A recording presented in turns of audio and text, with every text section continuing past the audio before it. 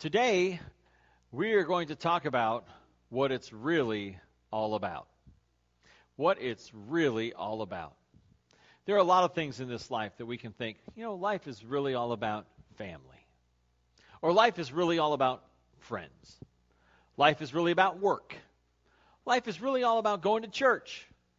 Life is really all about making money. There are a lot of things that compete for our attention and our affection. There are a lot of things that we can say, this is what life is really all about. Well, today, we are going to talk about what it's really all about. We've been going through a series on Sunday mornings called It's Not About Me. And as you can tell, if it's not about me and we're talking about what it's really all about, it's really all about, it's not me. And it's not you. And that's what we've been talking about with this sermon series called It's Not About Me. The things that life is really all about. The purposes for life. The reason why we do what we do. The hope that we have. The purpose for why we live. We're talking about what life is really all about. And it's not about me. And it's not about you. It's not about what we want. It's not about our personal preferences and our desires and the things that we need and the things that we want. It's not about us. But rather, we are talking about what life is all about. And today, we are talking about what life is really all about. What it is really, really all about. And what it is really all about is a very simple word. And this is my favorite thing to preach on in the whole wide world. I love to talk about this. This is my favorite thing to talk about.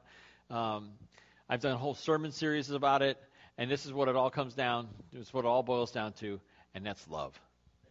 That is what it's really all about, is love. I believe that love is the Beatles said it best. Love is really all you need is, and then they broke up, right? Yeah. How sad is that? All you need is love. I can't stand you there, mate. And so anyway, that was my very poor impression of the Beatle. So grab your Bibles and turn to 1 Corinthians chapter 13. This is a passage that I don't preach on very often, and I'm trying to remember the last time I preached on it. It's been so long that I can't remember the last time I preached on it. So if you have your Bible, turn to 1 Corinthians 13. If you are going to use the Bible in the pew in front of you, turn to page 813. That's where you'll find that one. Or if you have a digital Bible on your iPad or tablet or phone, then you are way too cool for school. But we're going to turn to this famous passage in 1 Corinthians 13. And you've probably heard it preached at weddings or read at a wedding. This love is patient, love is kind business. This very, very famous passage about love. And I have preached on it. In fact, nearly every wedding I preach on 1 Corinthians 13 and what love is really all about. But today we're going to go a little bit deeper into what love is and how life is really, really all about love. We're going to turn in your bulletin to page 3 to the handy-dandy outline, and you'll find some blanks to fill in. And the very first blank that you're going to fill in this morning is have not love. Now that sounds really odd, doesn't it? I mean, just kind of a phrase. It's not a sentence. It's just have not love. And, well, that comes from 1 Corinthians 13, 1 through 4. So let's look at 1 Corinthians 13, 1 through 4 as we read about this. Paul says, I'm going to show you the most excellent way. Excellent. If I speak in the tongues of men and of angels, but have not love, I am only a resounding gong or a clanging cymbal. If I have the gift of prophecy and can fathom all mysteries and all knowledge, and if I have a faith that can move mountains, but have not love, I am nothing. If I give all I possess to the poor and surrender my body to the flames, but have not love, I gain nothing. First blank on your outline is have not love. Paul talks about doing great, awesome spiritual things. He talks about doing these amazing things for God. But he says if it's not done out of the right motivation, loving God and loving others, if it's not done out of a heart of love, and if I don't love, then what am I doing? It's worthless. He says, you know what? I can do amazing things for Jesus. But if I don't do it out of love, I gain nothing, and it's worthless. He says, I can utter beautiful praises.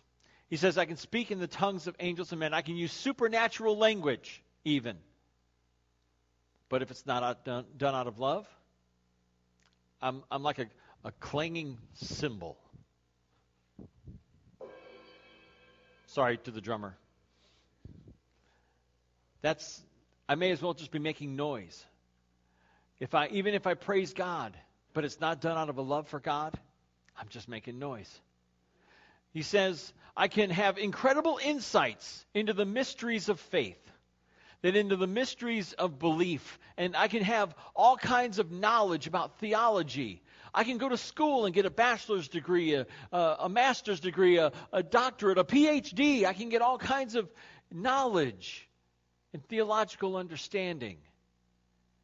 But if it's not done because I love God, and if it's not used to love other people, what good is it? So I can have all kinds of knowledge. He says I can have great faith. I can have a faith that can move mountains. Although Jesus said all it takes to move mountains is the faith the size of a mustard seed. But he says I can have mustard seed size faith, or I can have huge faith, and I can move mountains. But again, if I don't love God, what's the point? What is the point? He says I can make sacrifices for the poor. I can take all my stuff, and I can sell my clothes, and I can sell my house, and I can sell my land, and I can sell my car, and I can sell everything I own and give my possessions and give it away, and I can give my money to the poor, and I can help the poor. But if it's not because I love the poor, then it's worth nothing. He says, one of the other things he says is I can become a martyr for Jesus. I could surrender my body to the flames, he says. If I could be a martyr for Christ. I could give up my life, and I could suffer and die for his sake, and suffer and die for his name. But if it's not because I love him, then I gain nothing. See, for Paul, it was clear that without love, he's nothing. That love is really what it's all about. See, life is not about possessions. Life is not about things. It's not about money. It's not about getting ahead. It's not about your job. It's not about your family. It's not about your friends. Life really comes down to this one thing, and it's all about love. You see, Paul says that there are three things. There's faith, hope, and love. But the greatest of these is love. The greatest thing in all the world, the greatest force in all the world, the greatest thing is love. You might think to yourself, well, what about God? I mean, isn't God greater than love?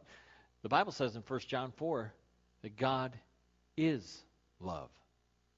That the very definition of love is God.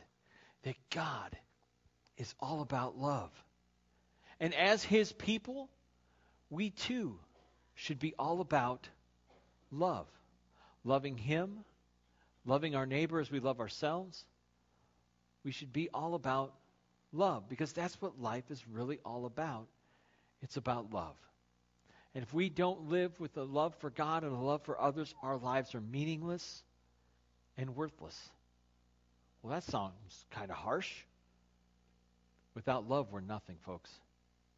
As a church, if we don't love our community, if we don't love each other, then what are we? It's just a club. And I don't want to be a club. I want to be a church full of people who love God and love others. That's what I want to be. I hope you want to be that too. So, life is really all about love. But how do we do that? And what does love look like? What does love in action look like? The second blank on your outline is how to love. We're going to talk about how to be a loving person, how to be a more loving person. And it's interesting that Paul creates quite a list here. 16 things. 16 things. It's a 16-point sermon. You're going to be here a while. Just relax, okay? We're going to go through 16 things. Now, there are not 16 blanks on your outline. I didn't want to give anyone writer's cramp today.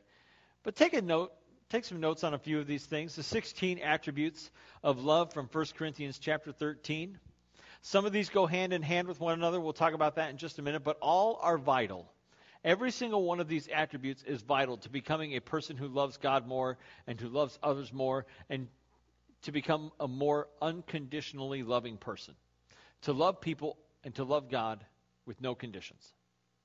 Because we are people who like to put conditions on things, don't we? If you do this for me, then I'll love you. God, if you bless me, I'll love you. God, if you save me, I'll love you. If you take me out to dinner, I'll love you. If you buy me a car, I'll love you. We put conditions on we put a lot of ifs on our love. And what God desires is that we would be people who love unconditionally. And that's what this passage is really all about, is how to do that. So let's look, starting in verse 4. Love is patient. Love is kind. It does not envy. It does not boast. It is not proud. It is not rude. It is not self-seeking. It is not easily angered. It keeps no record of wrongs. Love does not delight in evil, but rejoices with the truth. It always protects, always trusts, always hopes, always perseveres. We'll save the next one for a little bit later on. Let's look at these first 15 attributes of love. The first is to be patient. Now, the Greek word for patience is a word that means long-suffering. Now, if you've been married for any amount of time, you may think, I know what suffering is all about. No, that is not, that is not nice, and that is not loving. That is not loving. But love is patient. Love means sometimes it means having to put up with. Sometimes it means having to bear with. Sometimes it means long-suffering. I think about a passage of Scripture from 2 Peter chapter 3. Here's why we should be patient in love, because God is patient with us. 2 Peter 3:9 says, God is patient with us. 2 Peter 3:9. And what that passage is talking about is about the return of Jesus. And there were some people questioning whether Jesus was going to return or not. And they were wondering why it was taking so long. They were ready to go. They were undergoing persecution. They're like, let's get out of here. And what happens is Peter says, God is not slow in keeping his promises, as some understand slowness. Rather, he is patient with us. That God is patient with us. That he holds Jesus back. Why? He says he is patient with you so that others will come to repentance. So that others will come to know Jesus. And he is patient. And he is waiting. And he is patient with us. Because you know what? We're sinners. And we fall short. I don't know about you. Well, actually, I do know about you. And you know about me. Because I'm a lot like you. We're all sinners. We all fall short. We do the wrong things. We say the wrong things. We don't do the right things. And we don't say the right things. Sometimes we stab each other in the back and we gossip. Or we do this too much or do that too much. Or don't do this enough and don't do that enough. We're sinners. And we're aware of that. And we want God to be patient with us. We want God to forgive us. We need to be patient with others. We need to love others as he has loved us. And we need to be patient with others. The second one is to be kind. In Colossians 3:12, Paul wrote to clothe yourselves with kindness. Clothe yourselves with kindness. We are to live lives that are marked by kindness and doing good deeds. Perhaps you've heard the phrase, practice random acts of kindness. Have you heard that before? You know, I don't think that Christians should practice random acts of kindness. No, I think we should practice intentional acts of kindness. That we should be intentional in our kindness. That we should be reaching out to the world in kindness and demonstrating kindness and showing kindness and loving other people and doing good deeds for other people and taking care of people like the poor and taking care of those who are sick. We should practice intentional acts of kindness. Not just kind of haphazardly going, I accidentally did a good deed. Star on my chart in heaven. Remember the charts in Sunday school that, put the star in the chart and I'm a good boy. I love those. I hope there's a heavenly star chart, but I have a feeling that there's not. Because if there's a heavenly star chart, then there's probably a heavenly sin chart. And my star chart's like this big, my sin chart's like this big. And so we'll do away with the charts. Just trust in God's grace, right? Right. But we should practice intentional acts of kindness, doing good deeds for other people, demonstrating kindness to other people on purpose. demonstrating kindness on purpose, living to do good deeds and kind acts out of our love for other people, and because God has been kind to us. The third one is don't envy. This has to do with jealousy. In Exodus chapter 20, one of the 10 commandments, okay, says you must not covet your neighbor's house. You must not covet your neighbor's wife, male or female servant, ox or donkey, or anything else that belongs to your neighbor. Do not covet. Do not be envious. Do not be jealous. Do you know what it means when we're jealous, or when we covet, or when we're envious? It means that we're not satisfied. We are not satisfied with the blessings that God has provided, and we want more. Well, he got a new car. Why can't I have a new car? They moved into a newer, bigger house across town. Maybe this house isn't quite good enough. Maybe we should start looking into selling our house and buying a bigger house. He got new clothing. Why can't I have new clothing? I'm wearing new jeans today. Aren't they nice? It was my birthday this week. Envy, jealousy, it's ugly. And it's wanting what others have, and it's not loving. It is not loving. It is jealousy and envy is a cousin of greed and discontentment. It is saying that I deserve more than what God has given me. I deserve it. What does Romans 6:23 tell us? That the wages, what we deserve for our sin, is death. That's what we deserve. But yet we think, well, I'm a pretty good person. I deserve to have some blessings from God. I deserve to have more than what I've got. I deserve to have more. We don't deserve anything. I was thinking about that during communion this morning. It's like, I do not deserve God's forgiveness. I do not deserve God's love. I deserve his wrath. I deserve his anger. I deserve his punishment. But I don't deserve his love. I don't deserve anything. Yet he chooses to love me and forgive me and bless me anyway. Same thing goes for you. But when we say, I deserve this, we take the McDonald's attitude. You deserve a break today, right? You deserve that new car. You deserve that new house. You deserve those new clothes. You deserve all that food that's in your pantry going bad. That's where jealousy and envy feeds, is on the idea that we deserve. They got it. I want it. I deserve it. That's not what love does. Love does not envy. Second one, the next four all have something in common. It's all comes from an attitude of self. The next one is don't boast. That's a word we don't use very often. We sing a song about it, I will boast in the Lord my God. But you don't hear people talking about boasting very often. But yet we do it. We're pretty good about it. We're pretty good about telling people how awesome we are. Aren't we? I'm a really good person. That's one you hear a lot. I do good things. I do kind deeds. I'm a nice guy. We boast about ourselves and how great we are. Love does not boast. Love is humble. Love is humble. Love is meek. Love is not boastful. Let me tell you about how great I am. Really? Because that's what you want to hear, right? No. Love does not boast. Love is not proud. Don't be proud. To be proud is to be full of yourself, to have a self-obsessed heart, that it's all about me. I'm going to look out for number one.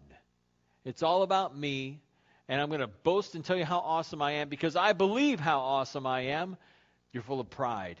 And I believe that pride is the deadliest sin of all. Do you know why? Because pride says, I don't need a Savior. I don't need someone to save me. I'm good enough on my own. I got this. I can take care of this. I can do this by myself. I'm going to pull myself up my bootstraps, and I can do this. It's all about me, and I don't need anybody. And I don't need a Savior, and I don't need your God, and I don't need Jesus. That's pride. Love is not proud. True love is not proud.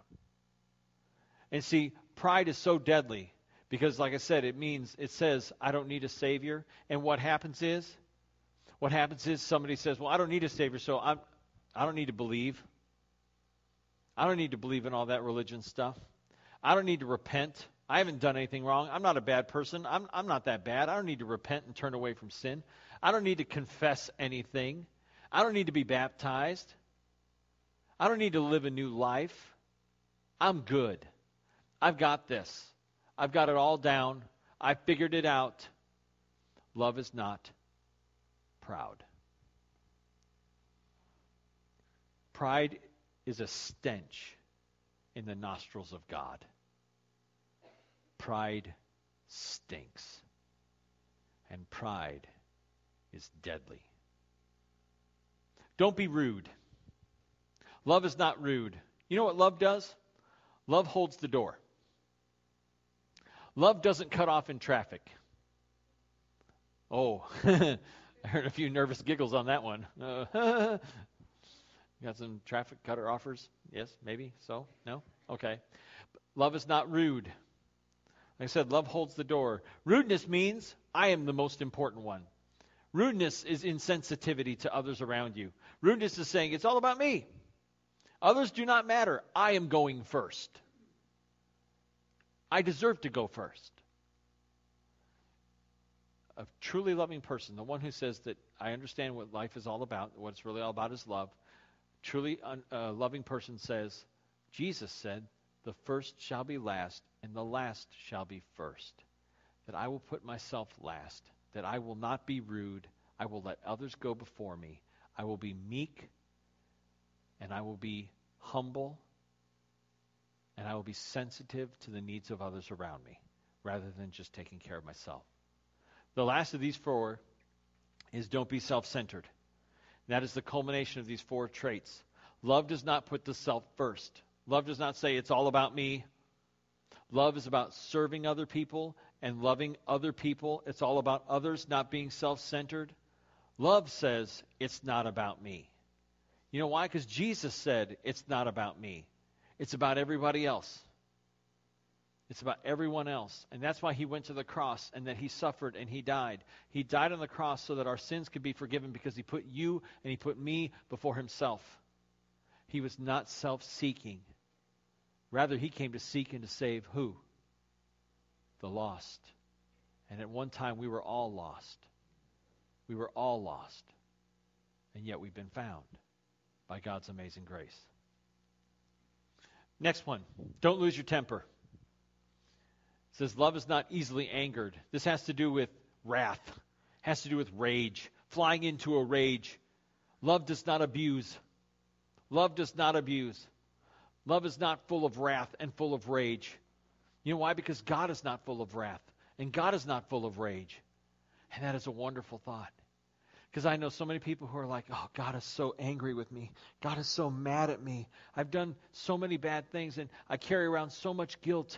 And I know that God is out to get me. God is not out to get you. In that he's not out to pour out, wrath on you and to smite you. And he's not throwing lightning bolts at you. No, God is out to get you. He's out to get you in a relationship with him. He's out to get you into his kingdom. He's out to get you into heaven. He's not out to get you in that he's angry with you. He loves you. And he is not easily angered because love is not easily angered. So don't lose your temper. Don't fly off the handle for silly reasons. Love needs to bear with one another, not abuse one another. The next one is be forgiving. In Matthew 6:15, Jesus said, if you do not forgive men their sins, your Father will not forgive your sins. If you do not forgive men their sins, your Father will not forgive your sins. Love is forgiving. That means overlooking some things. We have to learn to love and to forgive other people. And here's the good news, okay? We have been forgiven by God's grace through faith in Jesus Christ. We have been forgiven by God. And now, knowing what kind of sinners we are, knowing what we've done, knowing the things that we've said and done, the things that we haven't done, the things we haven't said, knowing the good deeds that we haven't done and the bad things that we've done, knowing all of this, and that God has overlooked it and He has cleansed us and forgiven us and washed us clean in Jesus' blood, knowing that, how should we respond? With forgiveness for those who trespass against us. That we who are forgiven should be the most forgiving people on the planet. And I'm not going to lie to you. I'm not going to sit here and tell you, oh, and that's easy. I'm not going to tell you, if anybody tells you that forgiveness is easy, they're trying to sell you something. 7 easy steps to forgiving someone. Buy it now on Amazon by Sean L. Cornett. I'm going to make billions of dollars by selling my book, 7 Easy Steps to Forgive Somebody. I haven't written such a book. I will never write such a book because I know how hard forgiveness is. It's hard to forgive people. It really is. You know what I'm talking about, don't you? You see them, and your blood starts to boil. There they are. Don't they know what they did to me? Don't they know how they hurt me? No, they don't. They are living life like it's no big deal. Do. And you're looking at them going, don't they know? No, they don't. And they are holding all the power over you. They are holding you hostage to your pain. They don't feel it. And God is saying, love forgives. And again, I'm not going to sit here and tell you that it's easy. To shake the hand of somebody who stabbed you in the back, that ain't easy. We are called to forgive because love is forgiving. The next two go hand in hand. Don't love the wrong things and love the right things. When he says, love does not rejoice with evil, love does not delight in evil but rejoices with the truth, means don't love the wrong things and love the right things. Love the things of God. Don't love the things of this world. Do not love Satan. Do not love sin. Do not love the things of this world that are only temporary, but rather love God. Love the things of God. Love the truth. The Bible says in John 14:6, Jesus said, I am the way, the truth, and the life. No one comes to the Father except through me. Love the truth. Love Jesus. Love the truth of God's Word. Love His Word. Do not love the wrong things, but rather love the right things. The last 4, he says these really quickly. Love protects, meaning we defend those whom we love. We stand up for what is right. We stand up for what is true. Love protects. Love trusts. He says love believes all things, meaning you have to trust in your spouse. You have to trust in God. You have to not assume. How much trouble do we get into because we make assumptions, because we assume things? Well, I know what she's thinking. I know what he's thinking. I'm a mind reader. Sure you are. That's why you're making millions of dollars at the county fair, right? Because you're a mind reader. Not at all. Don't assume, but trust. Hope. Love hopes. The unconditional love of God fills our heart with hope. And we need to hope. We need love that endures. We need love that hopes. Because there is coming a day when it will get better. And because we know Jesus, we know hope. And we got to have hope. Finally, love perseveres. Love perseveres. Love keeps going when everyone else gives up. And you may want to give up. You may be at the point in your life, it's just, I want to give up. I want to give up on my family. I want to give up on my husband. I want to give up on my wife. I want to give up on my kids. Don't give up. Love perseveres. True love keeps going when everyone else gives up. Love perseveres. Keep going. Love endures. Love lasts. Love keeps going. Don't give up on it, because God will not give up on you. 2 challenges. Pull out your heart. Not that heart, this heart. Indiana Jones, right? Pull out your heart. 2 challenges that you can do with this heart. You get to choose. Choose your own adventure. All right? The first one is you know somebody. You know someone who needs this heart. You know somebody who needs love. They need to hear that they are loved. They need to hear that you love them or that God loves them. And I want you to, if this is your challenge that you choose to accept, I want you to write a love note to somebody on this heart and give it to them this week. So if you know somebody who needs love, I want you to write a love note on this heart and give it to them this week. You can write it from yourself. You can write it from God. Write a love note to somebody on your heart this week. Second challenge. Look at this list up here. 16 things, right? Because the last one is love never fails. It never, ever fails. We sing a song on Sunday mornings, one thing remains. Love, your love never fails. It never gives up. It never runs out on me. And God's love will never fail you. Even though your friends may fail you, your family may fail you, your spouse may fail you, your children may fail you, God will never fail you. And his love will never fail you. So in knowing that his love never fails, I don't want my love to fail, and I know you don't want your love to fail. So what we have to do is we got to pray. I want you to look at this list of 15 things, 15 traits of love. What do you need to work on? Which one is really are you struggling with? What's the one thing that you say, man, I look at that list and I'm pretty good at this and I'm pretty good at that and I got this down kind of and I'm working on this, but man, this one area of this list really, really dogs me. It is really hard and I need God's help. So if you need to take challenge number 2, I want you to write down that thing on your heart.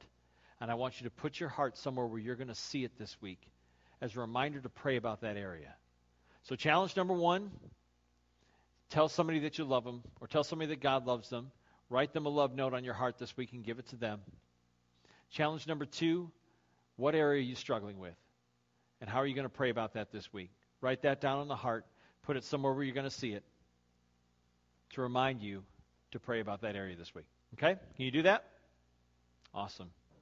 Because love, my friends, can't say it enough. Like I said, this is my favorite thing to preach about. It's my favorite thing to talk about is love. And that's what it's really all about. Heavenly Father, thank you for bringing us together today and for this time of the sermon to hear and understand a little better Paul's words from 1 Corinthians 13. I pray today for my friends that you would help us to be more loving, that you would help us to be considerate and mindful of others, loving towards those we come into contact with, and in all things to love you first and foremost. Jesus said that the greatest commandment is to love you, and the second is like it, to love each other. So help us to be loving people this week, to take this challenge, to do that which you've called us to do, and to be truly loving. I thank you for my friends, and I pray that they have a wonderful week this week. And for those who may be hearing this message for the first time, who may be hearing about your love for the first time, I pray that you would touch their hearts in a special way today. And I pray these things in Jesus' name.